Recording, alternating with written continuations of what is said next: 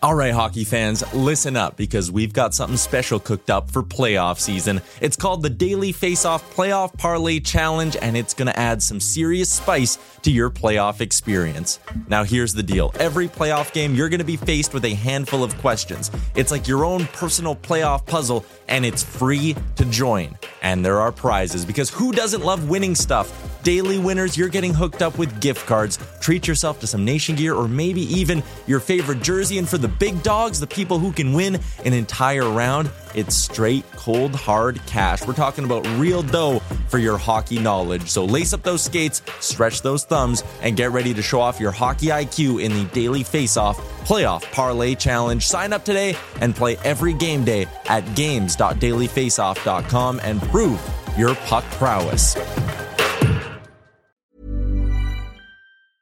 When you're ready to pop the question, the last thing you want to do is second-guess the ring. At BlueNile.com, you can design a one-of-a-kind ring with the ease and convenience of shopping online. Choose your diamond and setting. When you find the one, you'll get it delivered right to your door. Go to BlueNile.com and use promo code LISTEN to get $50 off your purchase of $500 or more. That's code LISTEN at BlueNile.com for $50 off your purchase.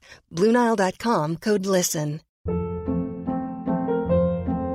Hold up. What was that? Boring. No flavor. That was as bad as those leftovers you ate all week. Keke Palmer here, and it's time to say hello to something fresh and guilt-free. Hello Fresh. Jazz up dinner with pecan-crusted chicken or garlic butter shrimp scampi. Now that's music to my mouth. Hello Fresh. Let's get this dinner party started. Discover all the delicious possibilities at HelloFresh.com.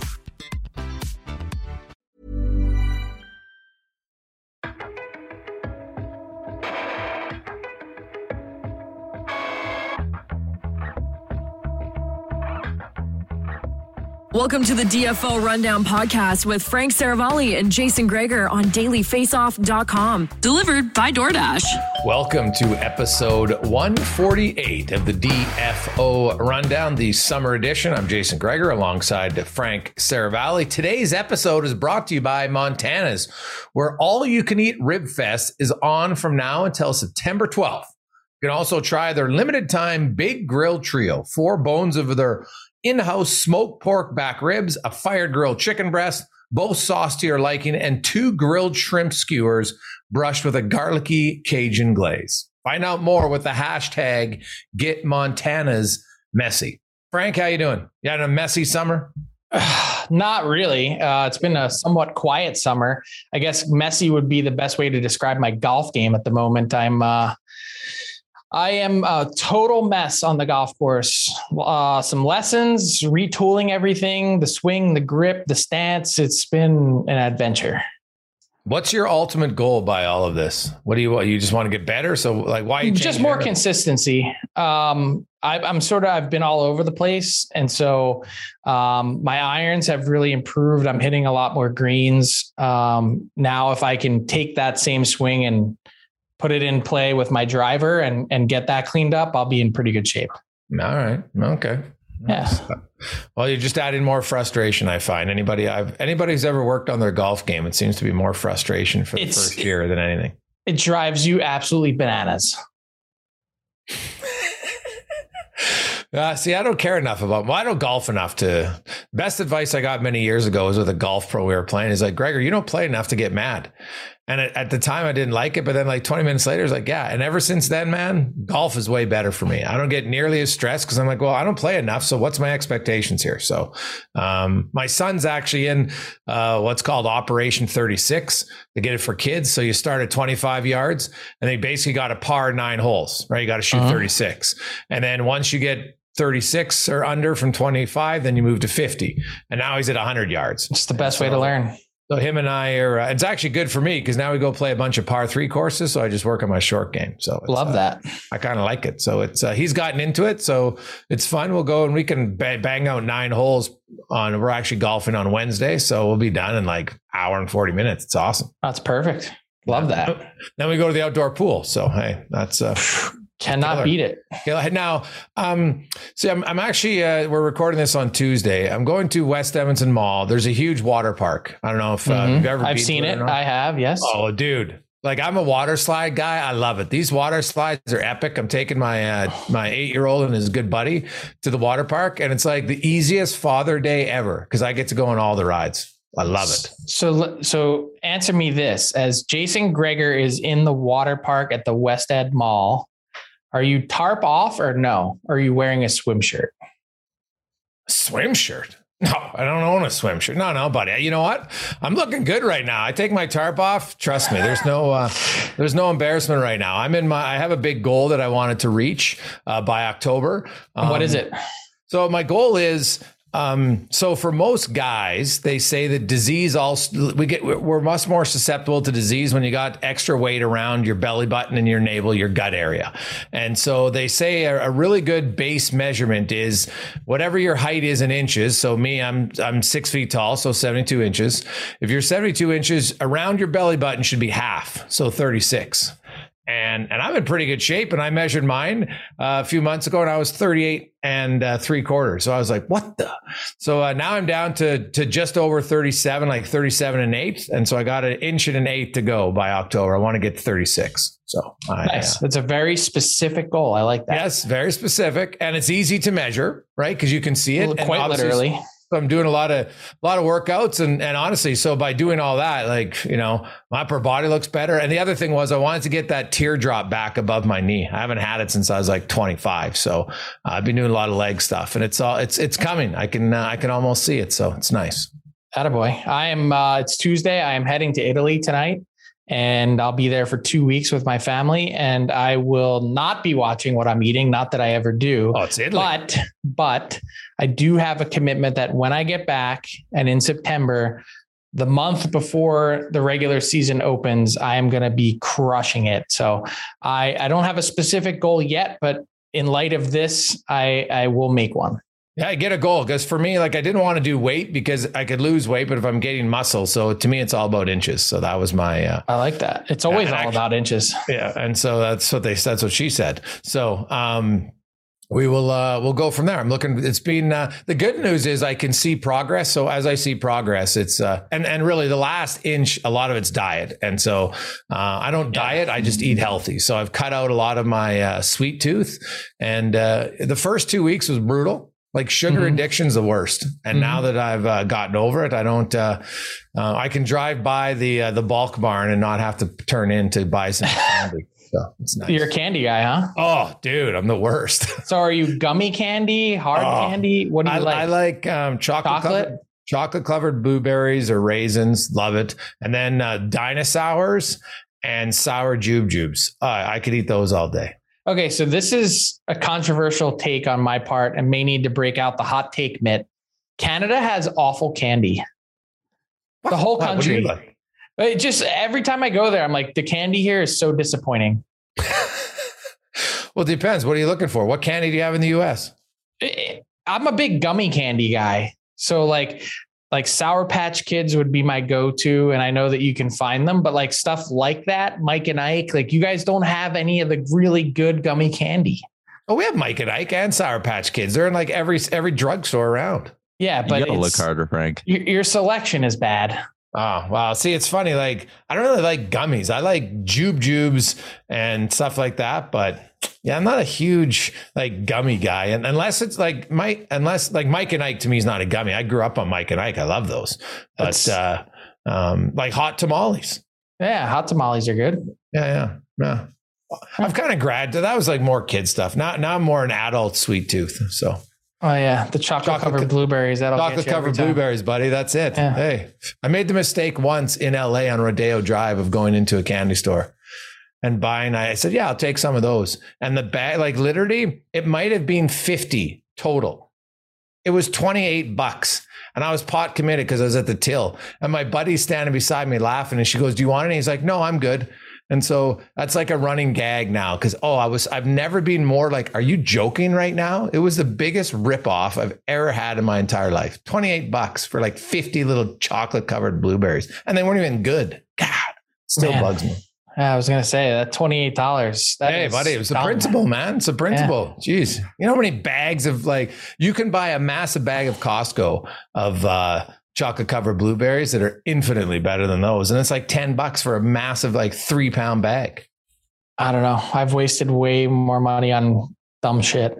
Oh yeah. Well, late night buying on TV. Don't do that, Frank. Don't do that. No, that's not my thing either. Now, speaking of big money, since we've talked, Jonathan Huberdeau got big money from the Calgary Flames, 10.5 million. The cap hit, Frank, doesn't surprise me. The guy scored 115 points. You know, he's fifth in Hart voting. You're going to get paid.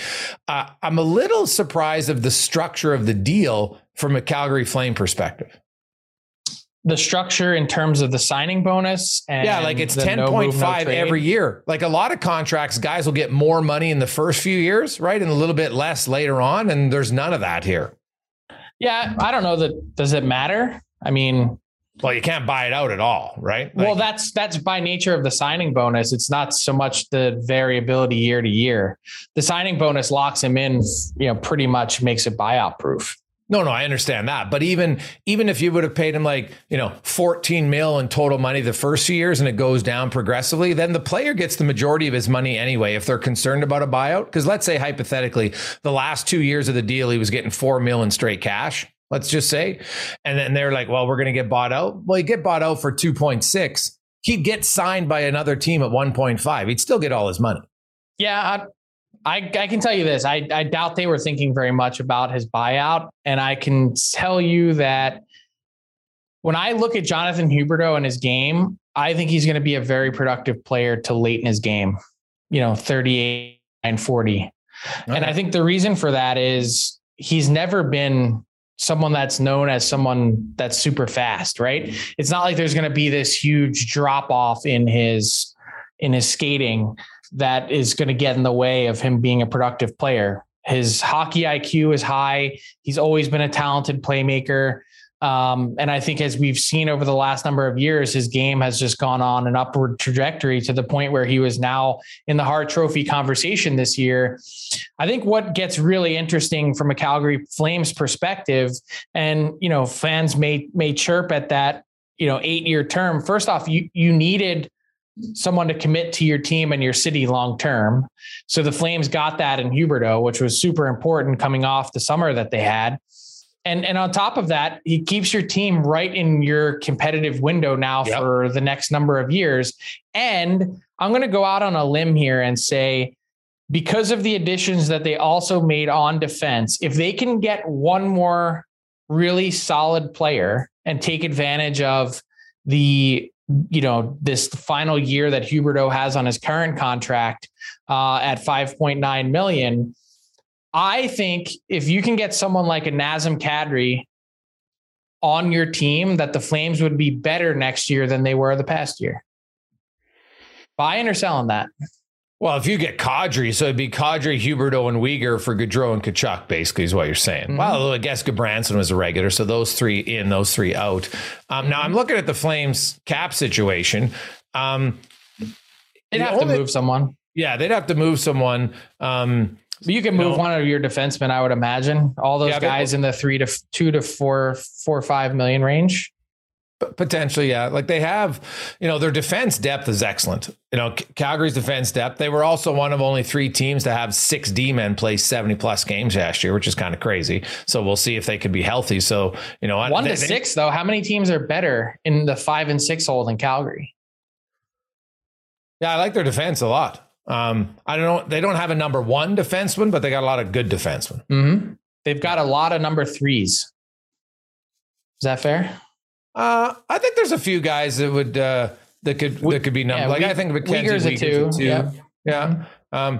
Like Noah Hannafin's I think Noah Hannafin. He had a really good year. Yeah, like really good. And Chris Tanev, for what he does, Frank, his ability to just be a defensive defenseman who can move the puck admirably. Like he's so good defensively. I think sometimes he gets overlooked. So let me clarify that for a second. Because I realize that when I say they have a lot of number 3s, that people might find that offensive. I think that all 6 of their guys average out to a 3, which is a lot more than you could say about other teams. Because they start higher, but the drop off is so big that really they're paying their guys that are in the 1 and 2 slots so much that the guys that are their 5, 6, 7 are really not very good.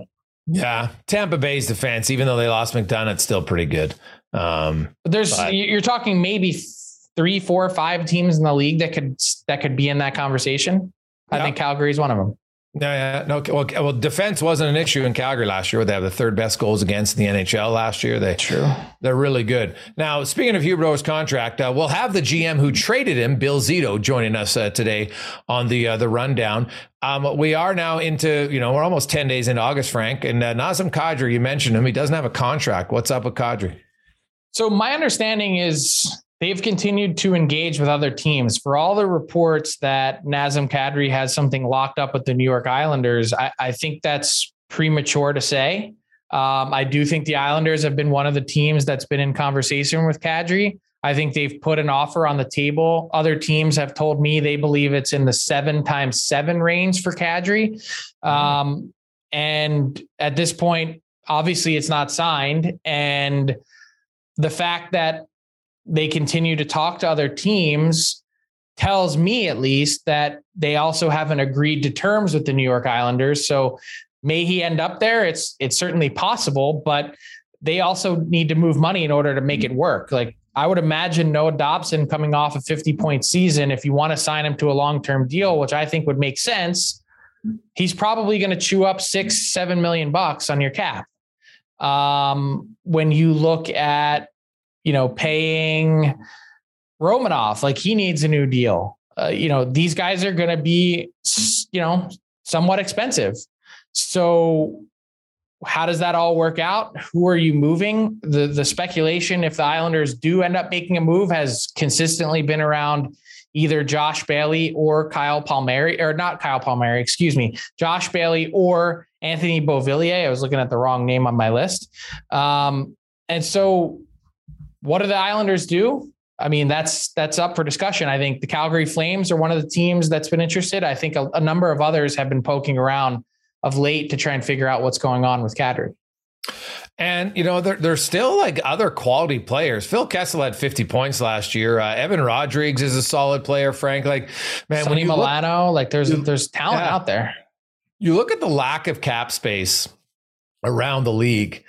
I just think there's a lot of guys that are going to be getting squeezed here significantly more than they thought they would on July 13th. Totally agree. And I think Phil Kessel's probably a prime example of that, like someone that clearly has talent, has sort of hit the age curve, not so graciously, but still had 51, 52 points, whatever it was last year for an Arizona Coyotes team that struggled for the large bulk of the year. Everyone thinks of Phil Kessel and they think of him as a goal scorer. What did he end up with? 8 goals. That makes it tough, but someone out there is going to get Phil Kessel on a value deal at 1 year, $1 million or $2 million because the guy loves to play. So he's going to want an opportunity somewhere. My guess is where he has a chance to win again, try and get that 3rd Stanley Cup, and someone's going to give him a shot, I would imagine. I'm not as convinced with some other players that are out there. Well, there's going to be probably few guys, Frank, on PTOs like we usually see, but maybe even more this year. I agree.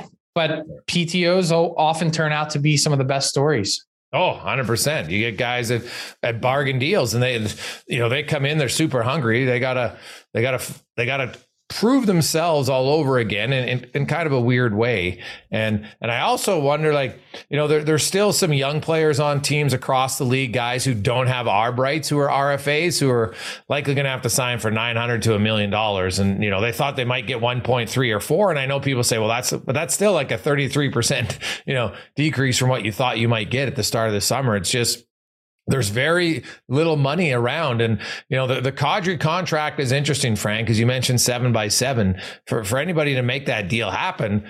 You likely, if it's a competitive team, they got to make a trade. Yeah. And I think Colorado's still been in the mix, but they're offering a lot less term. My understanding, I think they're somewhere in the $4 million range. I think they're somewhere around 4x6. 7x7 is obviously a big difference. Yeah. Is someone willing to go in between on term and maybe give a slightly higher AAV in order to make it happen? I don't know.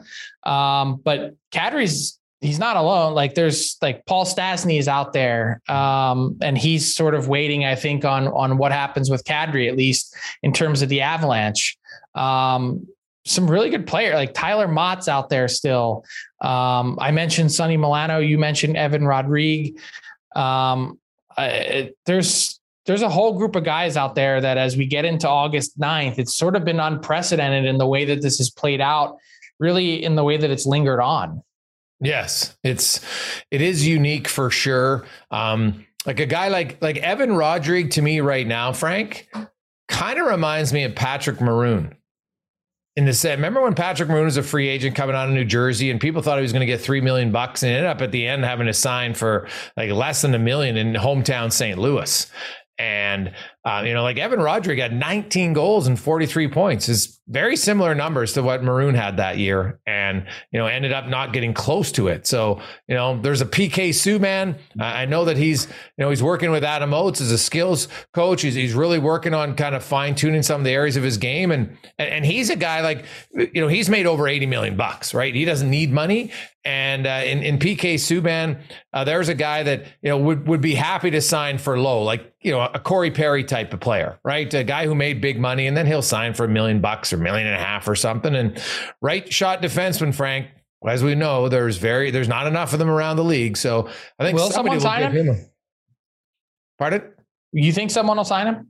I do. I honestly don't know because I truly believe, and the cap hit obviously was an issue last year, at $9 million, but I don't think the New Jersey Devils got one call on PK Subban last year at the deadline. Literally not one. Yeah. No, it doesn't surprise me at $9 million. But someone could have chopped it twice and got him into the $2 million range. Yeah. And no one was willing to make it happen.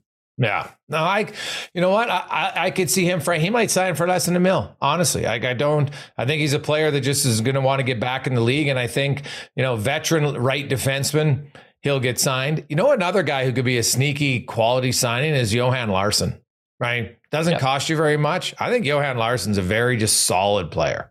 I agree. There was a report that came out on free agent day that said that the Pittsburgh Penguins and Johan Larsson had a deal. I do not believe that to be the case. Everyone's sort of been wondering what's happening with Johan Larsson. To my knowledge, still very much a free agent. Yeah, another guy, because of how he plays, Zach Aston-Reese, he'll get a contract somewhat, Frank. Just, I think his preference is New Jersey. Yeah, guys who can skate. You mentioned Tyler Mott, pretty good penalty killer. I'm a little surprised. Like, I think some guys are still, their asking point. I keep talking to some people in management that asking prices will just have to come down the closer you get to camp. There's no other option. Yeah. More surprising signing for you in the last few days. Nicolas Waugh, 5 years times $3 million, or Lawson Krause, 5 years times 4.3. Well, I'll take Krause because a player committed long-term to Arizona. I think that's one that organization looks at and is like, hey, you know what? Here's somebody who believes in us. We're going to pay him. They got boatloads of cap space. Krause had a pretty good season, right? He did. Can he duplicate it? I think he could score 20 goals again. Yeah. Like it wasn't like not again. Like he's got to do that pretty consistently all the way through this contract in order to make it work. And he's got 346 games under his belt. And to this point has averaged way less than 20. Yeah. Well, I look at Krause, two things, Frank, the roster today, how many guys are going to play that many minutes ahead of him? Right. So that to me is the big one. Right. Like he obviously 2 years ago, he was terrible. What do you have? 4 goals, right? He didn't fit in Toronto, but he had 15 and 66 the year before that. And this year he scored 20 goals in 65 games. He'll come in around probably, 16 to 22, give or take. He's not going to put up a huge amount of points because they don't score a lot overall in Arizona, but there's just not many guys ahead of him on the depth chart. He's going to get ample opportunity. Well, his career average is 0.16 goals per game. And like I said, 346 games is a pretty healthy sample size. 82 games times 0.16 is 13 goals per season. 4.3 sounds like a huge bet. Yeah. Well, I don't disagree that it's a big bet. I think it's an organization that wanted him to commit to them. I think they need, you talked earlier about Calgary needing someone to commit to them. I think there's a little bit of this in Arizona, no question, right? They're entering their phase of they're going into their, I don't know, do we call it like a rented building? It's not a new building. It's new technically. It's not. They are the tenants. Yes. So they're rented building for the next few years. By the way, it seems like they sold out a couple ticket categories. I was reading up on, what's happening there. I saw the seating chart out there. Their ticket prices are really high because, at least for Arizona, because it's a small building, and they've actually sold out a few categories, which I thought was interesting. Well, that doesn't surprise me at all. I think it's just simple supply and demand. And you look when certain visiting teams come to town, Frank, like those games are going to sell out. Like it's not necessarily going to be Coyotes fans. It's going to be opposing fan bases that come in there. That's always had, like Detroit, when they come to town, I know they only come to town once. That building's jammed with Detroit fans. Toronto, Montreal, a lot of Edmonton and Calgary fans go to Arizona in the winter, right? Now, looking at their schedule, it's a little odd because Edmonton doesn't play there until March. But usually a lot of visiting teams in Arizona eat up a fair amount of chunk of tickets, and I don't expect that to change. Yeah, that's fair. I don't know. I'm considering going there on opening night whenever they finally get there in mid to late October, just to see what it's like.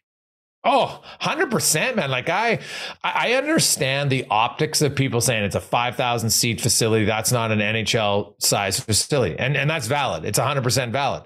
But when you look at the atmosphere most nights on how the games were in Arizona, I think most nights this is going to be close to capacity. And when I've been to smaller rinks, Frank, 5,000, 7,000 seats, when it's sold out, it feels as loud as a 17,000 seat stadium that's sold out, right? There's just a different energy when the building's sold out, regardless of size.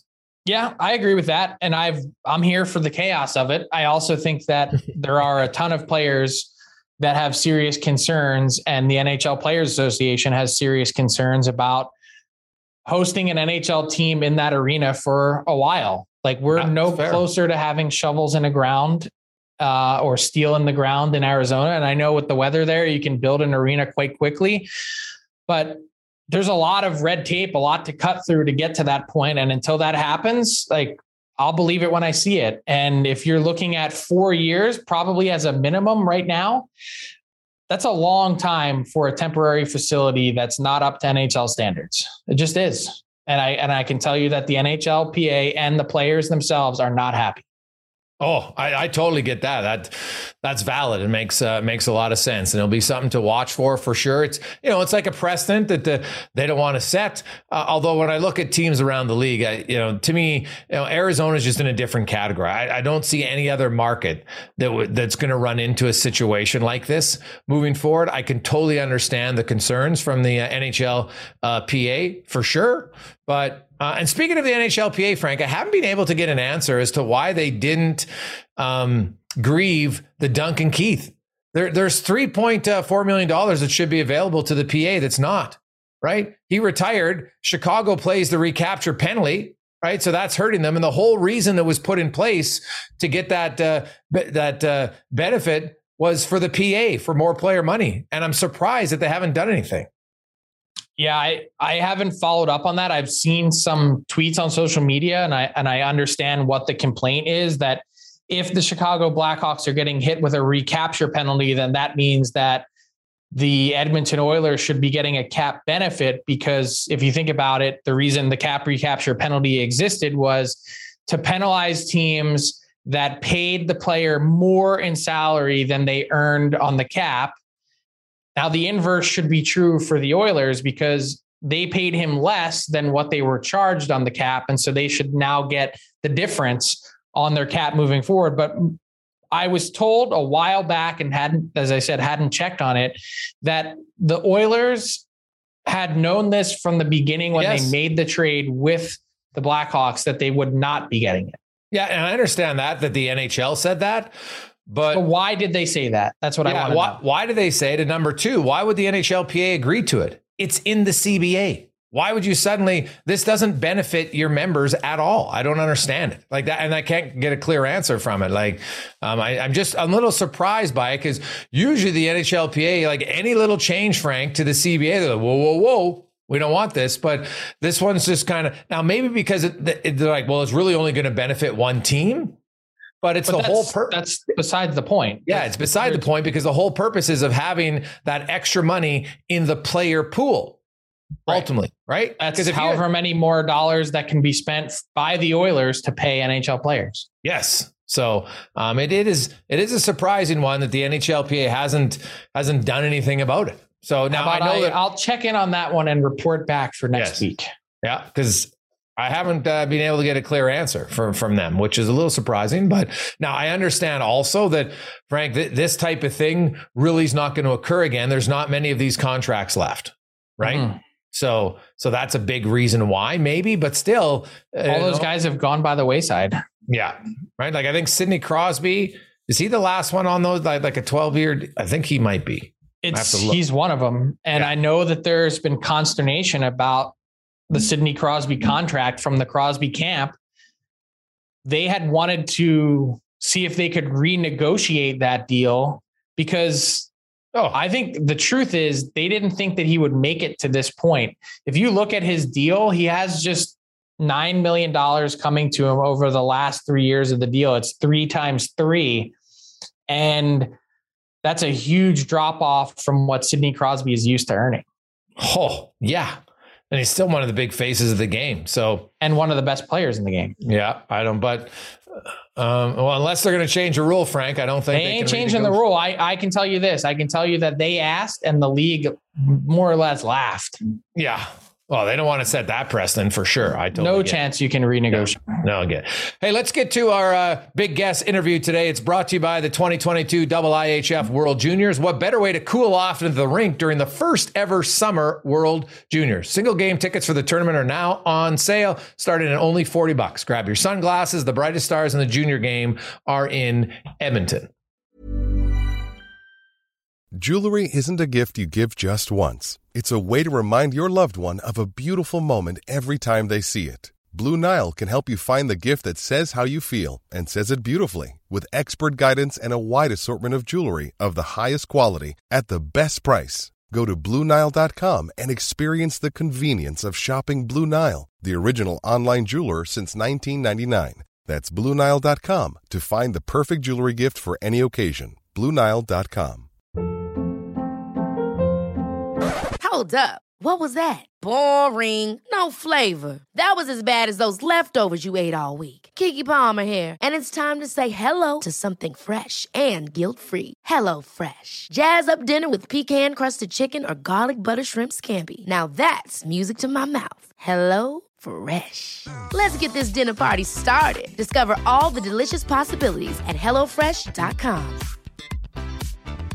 Hiring for your small business? If you're not looking for professionals on LinkedIn, you're looking in the wrong place. That's like looking for your car keys in a fish tank. LinkedIn helps you hire professionals you can't find anywhere else, even those who aren't actively searching for a new job but might be open to the perfect role. In a given month, over 70% of LinkedIn users don't even visit other leading job sites. So start looking in the right place. With LinkedIn, you can hire professionals like a professional. Post your free job on linkedin.com/achieve today. Our next guest was born in Western Pennsylvania, raised in Wisconsin, played hockey at Yale, became a lawyer after that, worked in corporate America in law firms, and then was a hockey agent for a number of years before joining the Columbus Blue Jackets as an assistant general manager. He is now the general manager of the Florida Panthers. The DFO Rundown is pleased to welcome Bill Zito to the podcast. Bill, how are you doing? Great. Thanks for having me. Yeah, good morning. Yeah, great to connect with you. And so let's start here. You were at the helm of a 122-point team last season that set the salary cap era record for goals scored in a single season. And yet we've got a lot of changes. You've got a new head coach in Paul Maurice. You traded away the guy in Jonathan Huberdeau, who has a lot of your franchise records in terms of scoring. I guess the big question fans want to know is, Bill, why? What are you thinking? What's your thought process? Well, in Paul Maurice, I think we have a special a special person if you've ever interacted with him, as we did. He's a guy I think I used to, actually both he and Matthew, checks all the boxes. And when you interact with him and you talk to him and you feel his passion for the game, his experience, his technical expertise, his human expertise, he just is a right fit. I'm so excited to be moving forward with him. And on the player side, so many factors go into decisions. It could be a little bit of today, a little bit of tomorrow, a little bit of next week, next year, next several years, salary cap, maybe missing elements to what you have. Maybe you have a little more over here, a little less of this, a little less of that. So there's a lot of factors that go into these things. Yeah, no doubt about that. Matthew Tkachuk coming in, signed to a long-term extension as well, 8 years, locked up through the prime of his career in South Florida. He's mentioned how excited he is. We've called him a unicorn on this podcast, Bill. What does Matthew Tkachuk bring to the table? How different does your team look? And was that maybe an element you thought what he brings maybe a little bit missing from your team as you went through the playoffs last year?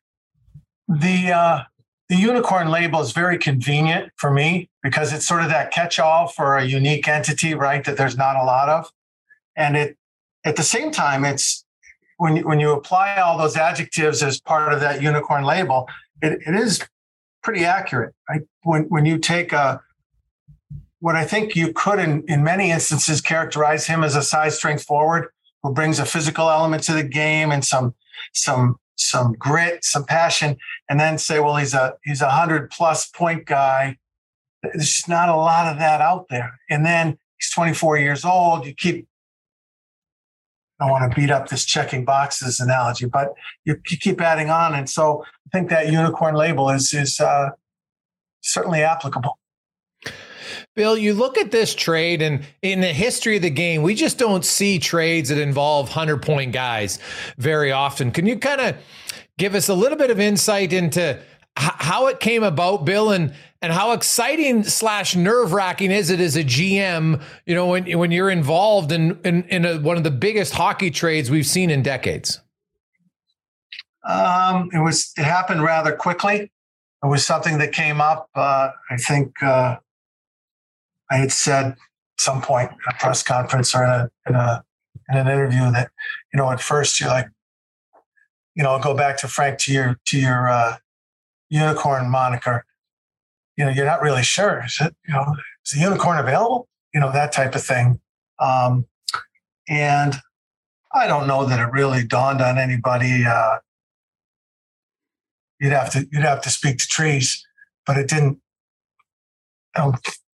seem like it was a trade of the century or type of thing that you're referencing. It was more, we have a salary cap. We have a COVID-related situation with regard to a flat cap now for a few years. It's going to open up later on, and we have lots of decisions to make personnel-wise. And we had, trying to think of the right word here. A better word for makeup, the consistency, the totality of our team, where you had a skill set with some additional attributes that come in that I do think they certainly enhance our group, and we're really excited for that.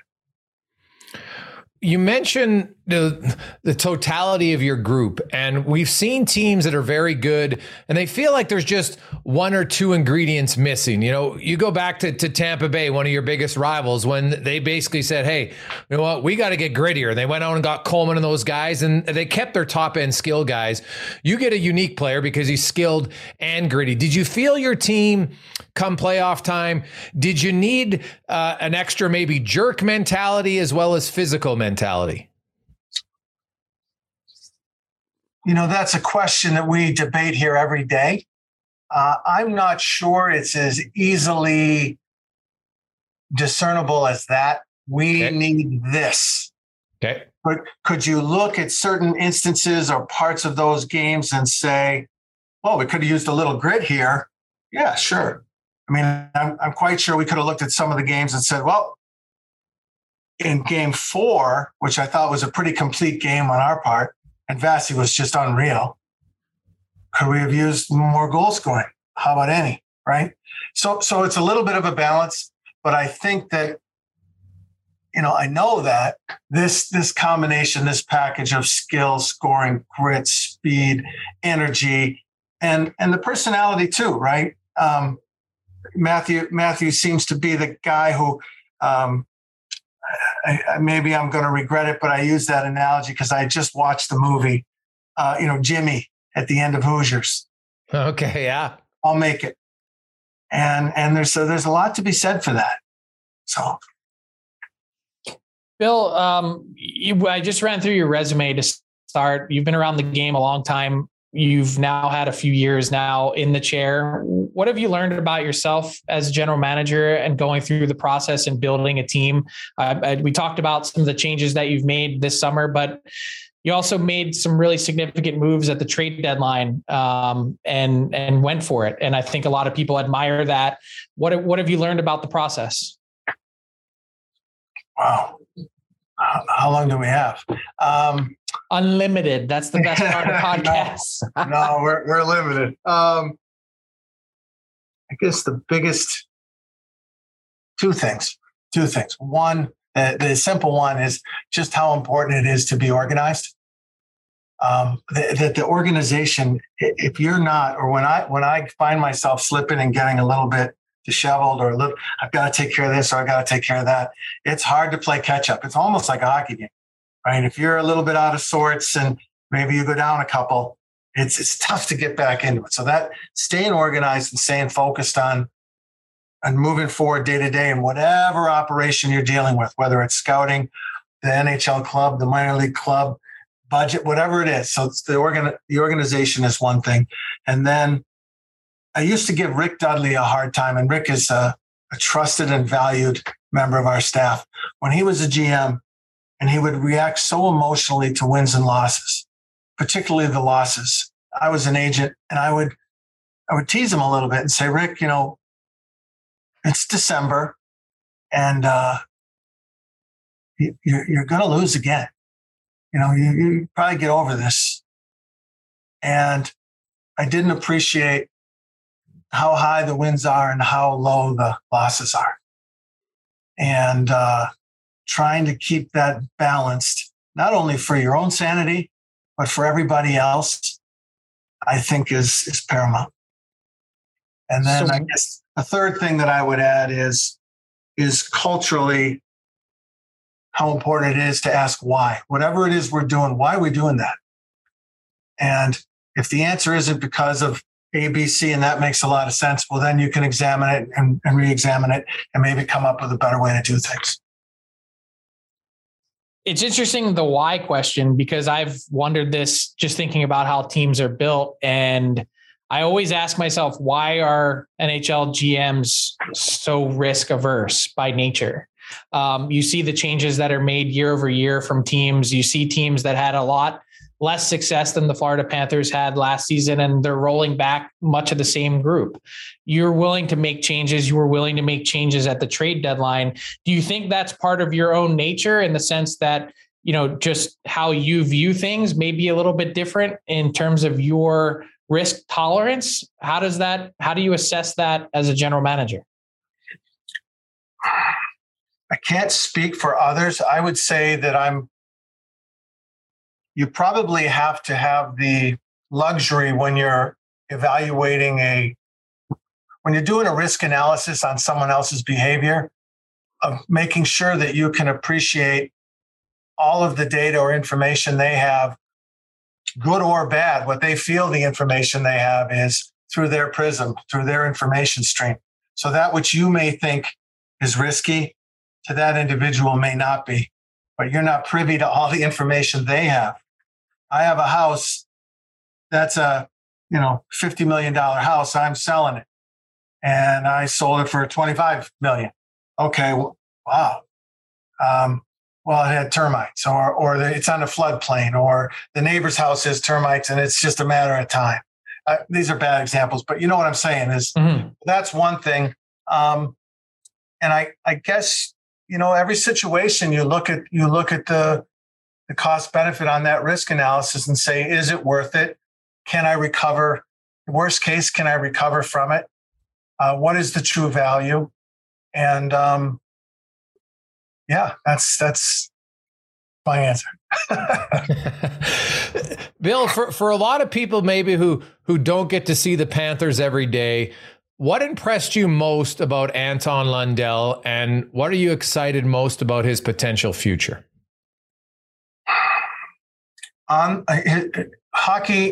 Hockey wise, his sense is considerable. His skill level is a little higher, I think, than most people think, but his hockey sense is high end. You can, as support or evidence to support that, I will point out that he was on our top penalty killing unit as a rookie. You have to have some pretty significant understanding of the game and instincts to be able to do that. Off the ice, he's mature beyond his years. And I think that's an overused statement, or it's a frequently used statement. In this instance, it's spot on. He's very mature. He's very driven, wants to get better every day, wants to learn every day. And it will not be satisfied with status quo. Will keep pushing himself and others to be better. You mentioned the flat cap, and it's such a highly competitive time now. Every dollar and cent can make a big difference. But ultimately, when you look at winning organizations, they talk about culture, and some people try to downplay it, Bill, from the outside. I'm one who's a strong believer in successful organizations have a good culture. Can you talk about what you feel culture means to you, and how it's always evolving and massaging it to have it become one that you feel is a winning culture?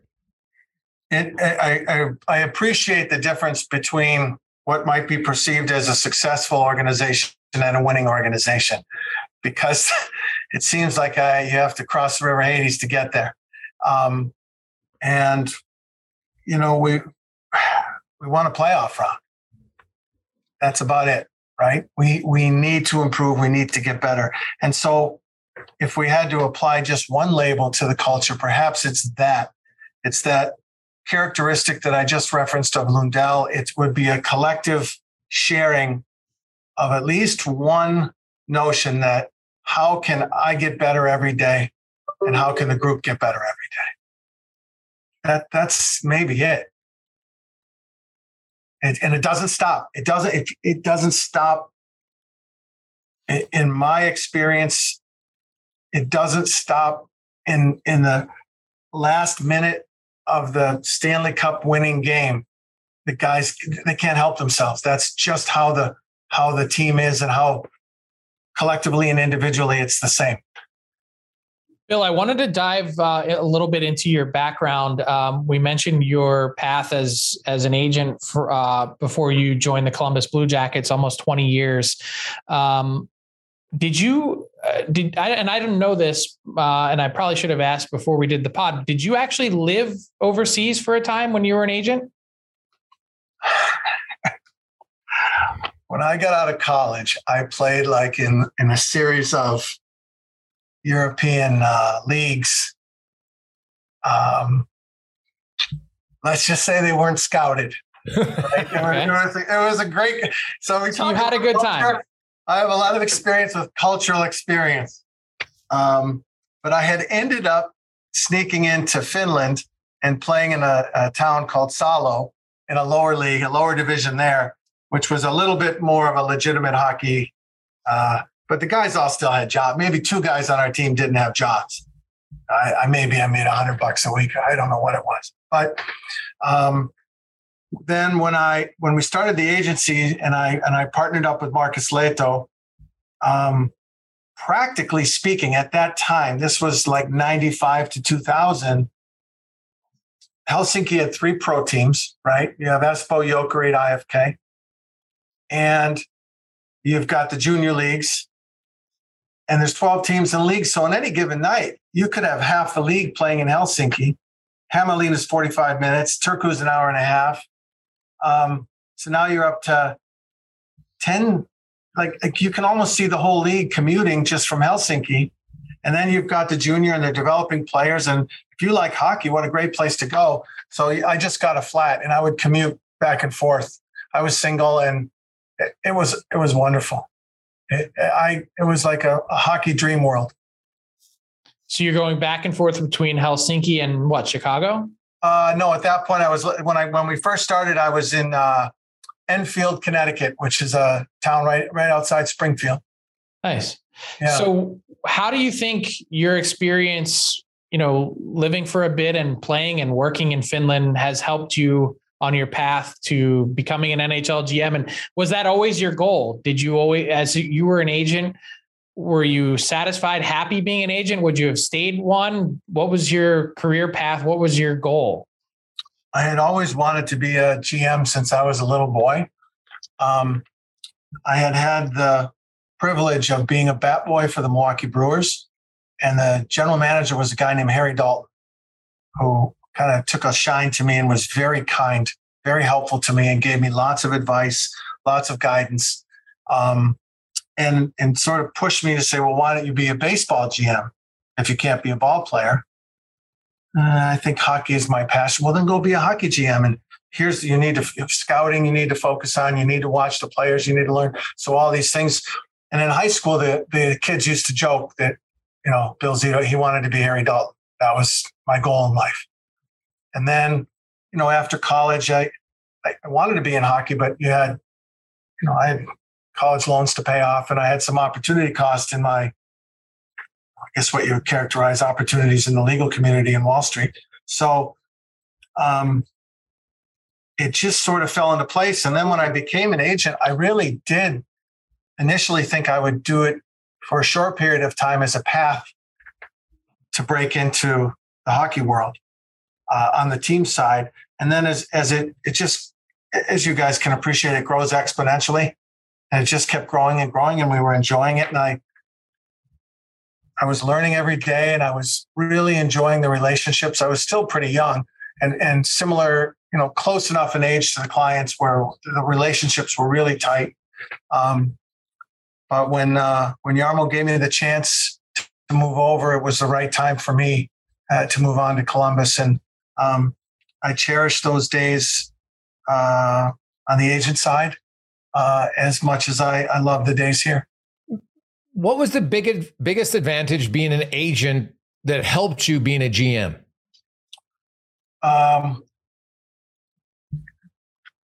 It's one that I think a lot of agents would tell you or would agree with me. When you're an agent, if you are so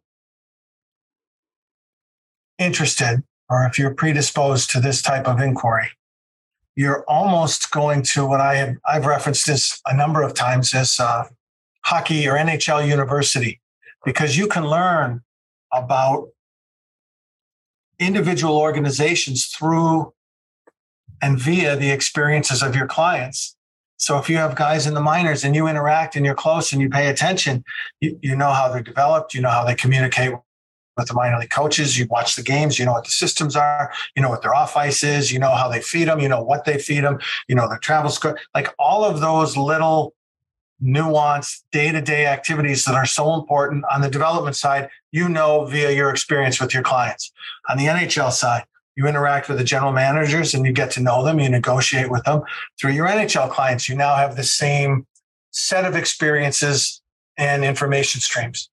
And you get it from 32 different teams. So there's a wealth of information across the board that you can digest and hold on to and catalog and just save for future reference. So I think that experience and that ability to really understand the inner workings and the hows and whys has helped me quite a bit. Bill, how serious is the art of negotiation contracts? Do you feel from an agent perspective to a GM or assistant GM who's ever in charge, each franchise has a little bit different pecking order as far as who's negotiating contracts? Is it, is negotiating contracts maybe easier than facilitating trades ultimately, you find, or is there an art for both that you need a different skill set? It's a tough one. And I think any professional whose career is sort of negotiation based on a daily basis would look at pro sports and kind of roll their eyes. Think, I'm negotiating contracts for soybeans all day, every day for British Petroleum. That's what I do. And the smallest contract I've done is $200 million a day, right? And so the scope, the magnitude, the difficulty, or even look at some of the political negotiations that take place. I am literally trying to save someone's life and get them out of a foreign prison. Yeah, they want a murderer, right? A sentenced murderer from our country to be released and free to go ostensibly to do it again. But I'm a little bit worried about an entry-level contract for Joe Smith. So, the scope and magnitude of these types of decisions. So I'm not sure. Practically in the hockey world, it's been difficult to do trades for lots of reasons. Cap, both the current salary, your ability to retain, your ability to retain the player long term. There's all kinds of reasons. I mean, I think we were in February and there were like 2 trades or something this year. So I would have to say it's probably easier to do the contracts than the trades. All right, Bill, we really appreciate your time. We're going to wrap up in a second here. One final one from me. I mentioned the trade deadline. We've talked about the process, how difficult it can be to make trades at times. As I mentioned, you went for it, trading for Claude Giroux, trading for, some help on your blue line. When you take a look at the end of, the end result, and you talked about how we won one playoff round, not nearly good enough. What did you learn going through that process? And now you're looking at, you've got your draft board in your room and you're short on first round picks for the next number of years. You went through a process where you're trying to recoup picks at the end of the deadline, the Max Domi trade, for instance, helping facilitate that. What's that like, balancing all of it? And what did you learn through the process? My learning curve on this type of acquisition probably started with Duchesne when I was in Columbus. I don't know if you guys remember that one, but it was just, they're all in, blah, blah, blah. We had elected to keep Panarin to rent him to ourselves, that type of thing at the time. Probably the lessons learned from this past deadline, those classes have yet to be taught. We'll see now what the impact is. Strategically, you make decisions and think, do I have an answer for this particular element of the equation? We think we do, but we don't know. So if we're right, well, then we learn that, we were right. And you know what, that philosophy, that process or that way of thinking was accurate. If it doesn't work out, why didn't it work out? Was it the thinking? Was it just one off? Did a guy, broke his leg? Well, what can I tell you? Or was there a flaw there and you made an error in the way you reasoned it? So I think it's a little premature for me. And I don't think the success or failure of us to continue to move forward in the playoffs is necessarily the only factor that we can look at. Awesome, Bill. We always like to end with a little fun, little rapid fire. The only rule is you have to answer the question. All right. So here we go. What years were you a bat boy with the Brewers? 81 to 83. And then sort of some part-time, in the summers you'd come help out. Gee, those are like the prime years of the Brewers, man. That's when you went to the to World Series. So who was your favorite player and why? I got to be honest with you. It was they were so kind to me. I'm almost going to start crying when I think about what those guys did for me and how collectively that group of men treated all of us, all the kids in the clubhouse. But those guys would go to my high school games. They would make sure I did my homework. Awesome. When I had, not to get into this huge story, but I had an extra year of high school in the Boston area. and I had been accepted the day the Brewers were playing in Fenway. I was going to the game that afternoon to visit the guys, and I had opened up, and I had been accepted to Harvard that day. And of course, I told Mr. Dalton, and I came in the room, and they had a hip hip hooray. And it was just the collective kindness and appreciation. It was like every guy in that group understood what it was like to be a kid working there. Oh, yeah, I can imagine. And did you ever take BP? Did you take BP? What kind of hitter were you? It was pretty good, but you need to understand that we joke about it all the time. Harvey Keene was the manager who had been a hitting coach. He had led the American League in hitting when he played. Yes. And he was the manager. So we would go early and get our stuff done. And you'd do the laundry, you'd do the shoes and everything. We get there like before the laundry was even ready to do, we'd be cleaning. So as soon as we could as soon as the grounds crew was done, we could get out and set up BP and go out, and he'd help us. And no, lower your hands and raise them. Remember, that was the era of like Willie Starr was doing this, and John Walkenfuss was doing this. And you had all of these hokey, crazy, and Jim Rice was coming in with Boston, and Yaz was still playing. You could talk hitting, and everybody was available. It wasn't like you just walk over to hey, Yaz, can I ask you something? And it was like, I can't make it up. It was like heaven for a baseball fan. So every single day we were out there. And then after we hit, we were smart. We made sure we took care of like the guys who were pitching BP. Their laundry was pristine. Their shoes would shine. And these weren't like major league ball players. These were like fill-ins or like, coaches down the line. Then we go out and we'd shag balls. And it was awesome. So what's the backstory? How did you become a bat boy? I switched high schools after my freshman year. And when I went to the new high school, Harry's daughters were in my class. And they were also new students. And we kind of became initial pals. And then I kept hounding them. I want to meet your dad. And then I met their dad, Mr. Dalton. I want to be a bat boy. He said, you have to be 16. No, I don't. I can do it right now. No, by law, you have to be 16. Then I suspect they put him up to it. But on my 16th birthday, then he called me and said, you want to be a bat boy? Wow. And how did you pick Yale over Harvard? My teachers and two things. My teachers and Tim Taylor was the coach. And Tim Taylor's a guy, he passed away years ago, but he's just done so much for me, and was a reason. Bill, you mentioned earlier how as an agent, you were joking about, the highs of the wins and losses.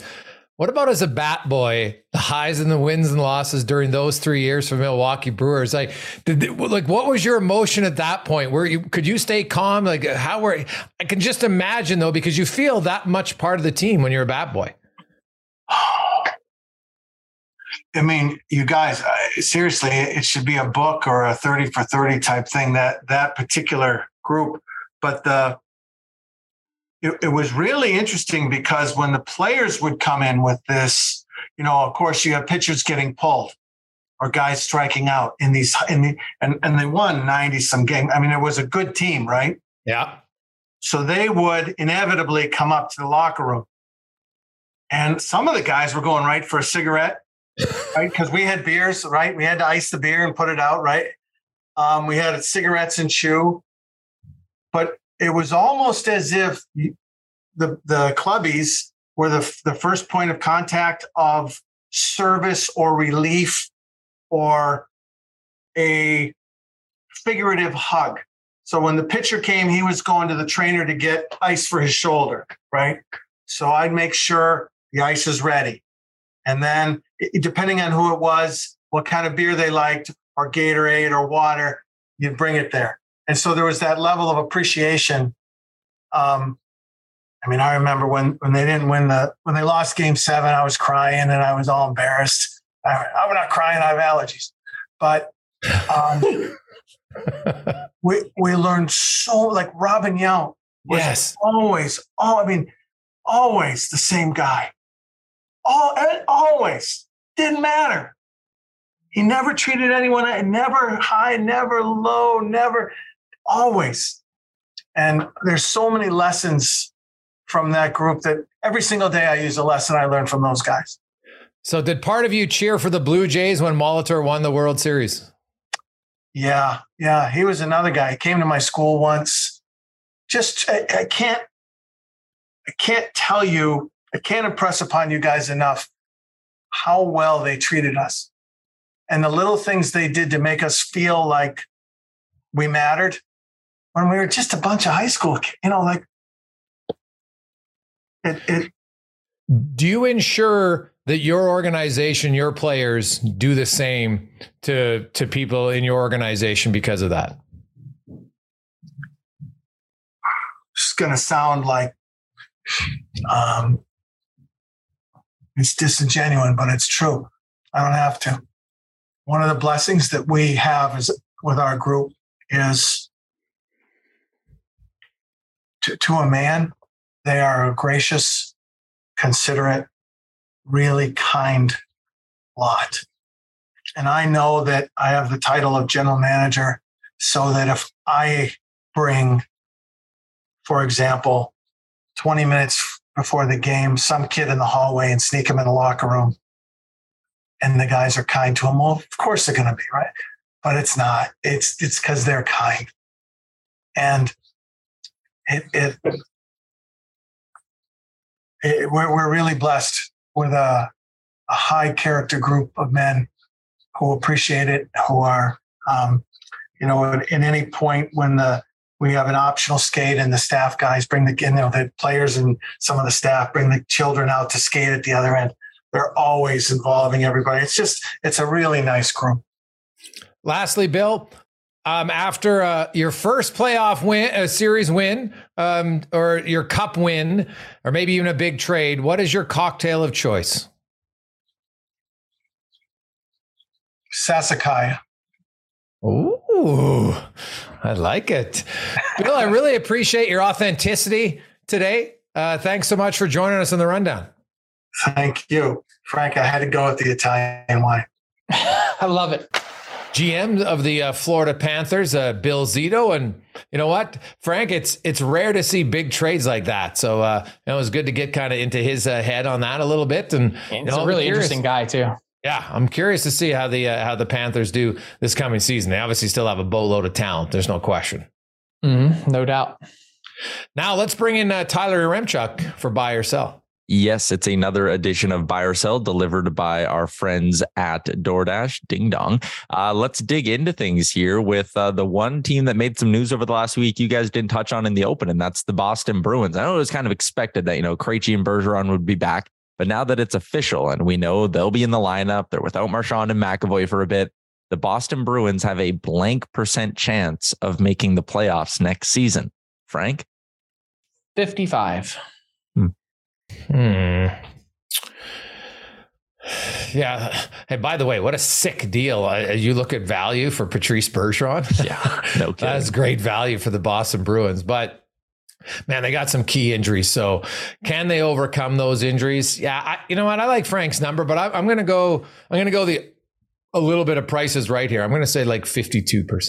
52%. Oh, wow. So I was going to say, did you think I was low? Because the big reason I gave the number I did was because I'm thinking they're going to be losing more points to other teams further down in their division, like Ottawa this year, like Buffalo. I think Buffalo is going to be a little bit better, like Detroit. Like those teams should be better. And you're looking at a spot where can you hang on? Yeah. The gap between Boston and Buffalo this year was, not that it's a good idea for me to do math, it was 32 points. I can guarantee you it's not going to be 32 points this year, right? That's the thing. So how many points get chipped away by those other teams? Yeah. Especially while they're coalescing from their injuries. You guys talked about Jonathan Huberdeau off the jump and that big ticket he got. He had 115 points last season in 80 games. Assuming he plays 82 games or close to it, how many points will Jonathan Huberdeau get next season? Jason? Yeah, I look at his point totals. I think offense is up in the NHL, so that definitely plays a factor. He's going to be on the number one power play in Calgary. I see him kind of slotting in, replacing, pick your poison, Gaudreau or Tkachuk. He'll obviously be on the top line. I'm going to say he scores 90 to 95. All right, Frank. Man, we're thinking alike today. I was going to say 98 points. Not quite at the 100 mark, but close enough, probably. Yeah. Interesting article over at TSN. Travis Yost has kind of been ranking teams based on, he's been doing tier lists based on center, left wing, right wing. And he had 3 teams who he considered to be elite down the middle. They were Edmonton, Florida, and the Toronto Maple Leafs. My question to you, the team in the NHL who is the deepest at center is blank. Frank?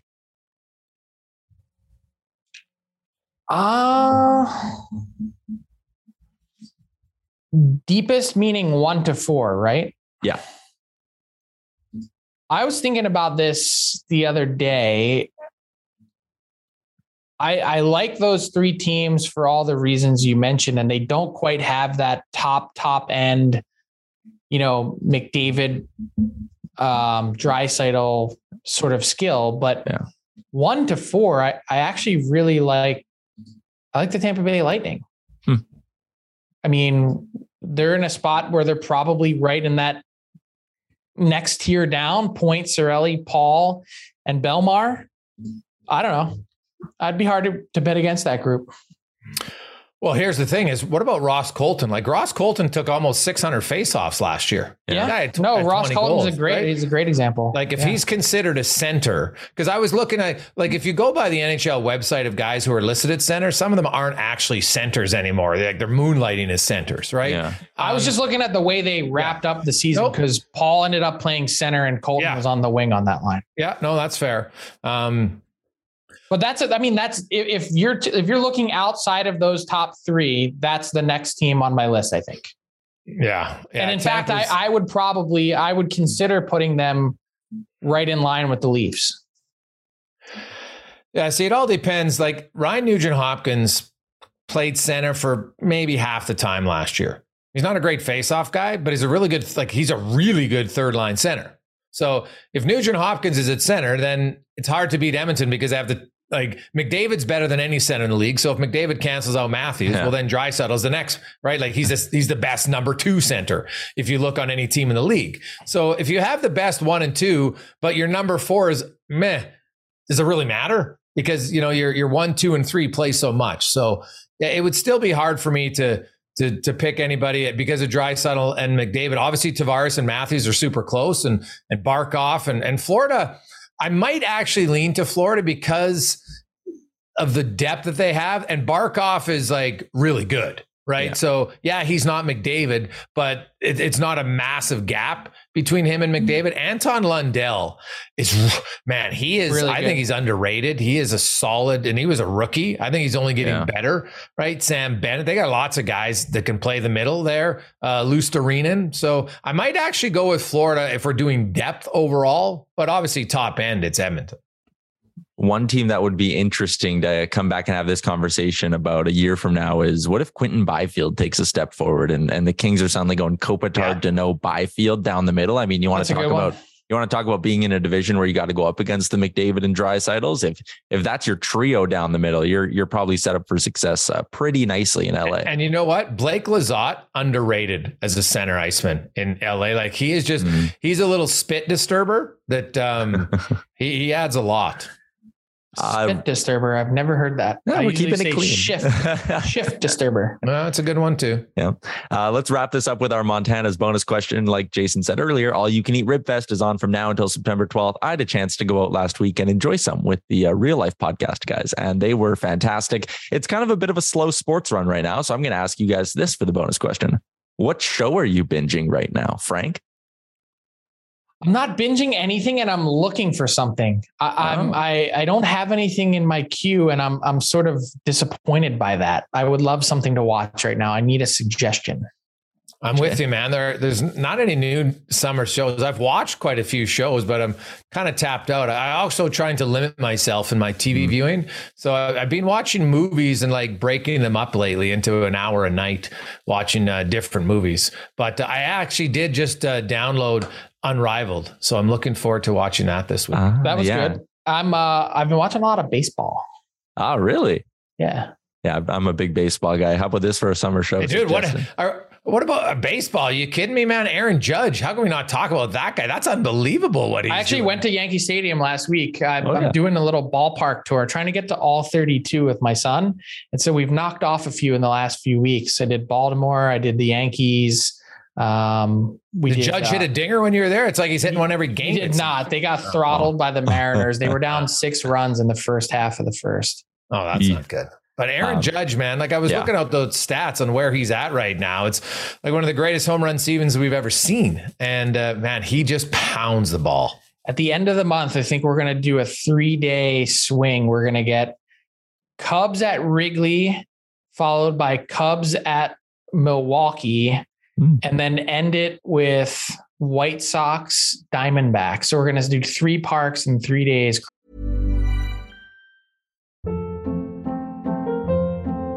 Hold up. What was that? Boring. No flavor. That was as bad as those leftovers you ate all week. Keke Palmer here. And it's time to say hello to something fresh and guilt-free. Hello Fresh. Jazz up dinner with pecan-crusted chicken or garlic butter shrimp scampi. Now that's music to my mouth. Hello Fresh. Let's get this dinner party started. Discover all the delicious possibilities at HelloFresh.com. Cross 3 off the list. Oof, that's not bad. That's good living. Good living. All right. That's going to be a wrap for Fill in the Blank, guys. As always, delivered by our friends at DoorDash. Ding dong. So there we go. Busy episode, Frank. Busy episode. And we will enjoy Italy. We will talk to you from Italy next week. Thanks for listening to the DFO Rundown with Saravalli and Gregor. Keep it locked on dailyfaceoff.com and subscribe wherever you get your podcasts from to never miss an episode. Delivered by DoorDash.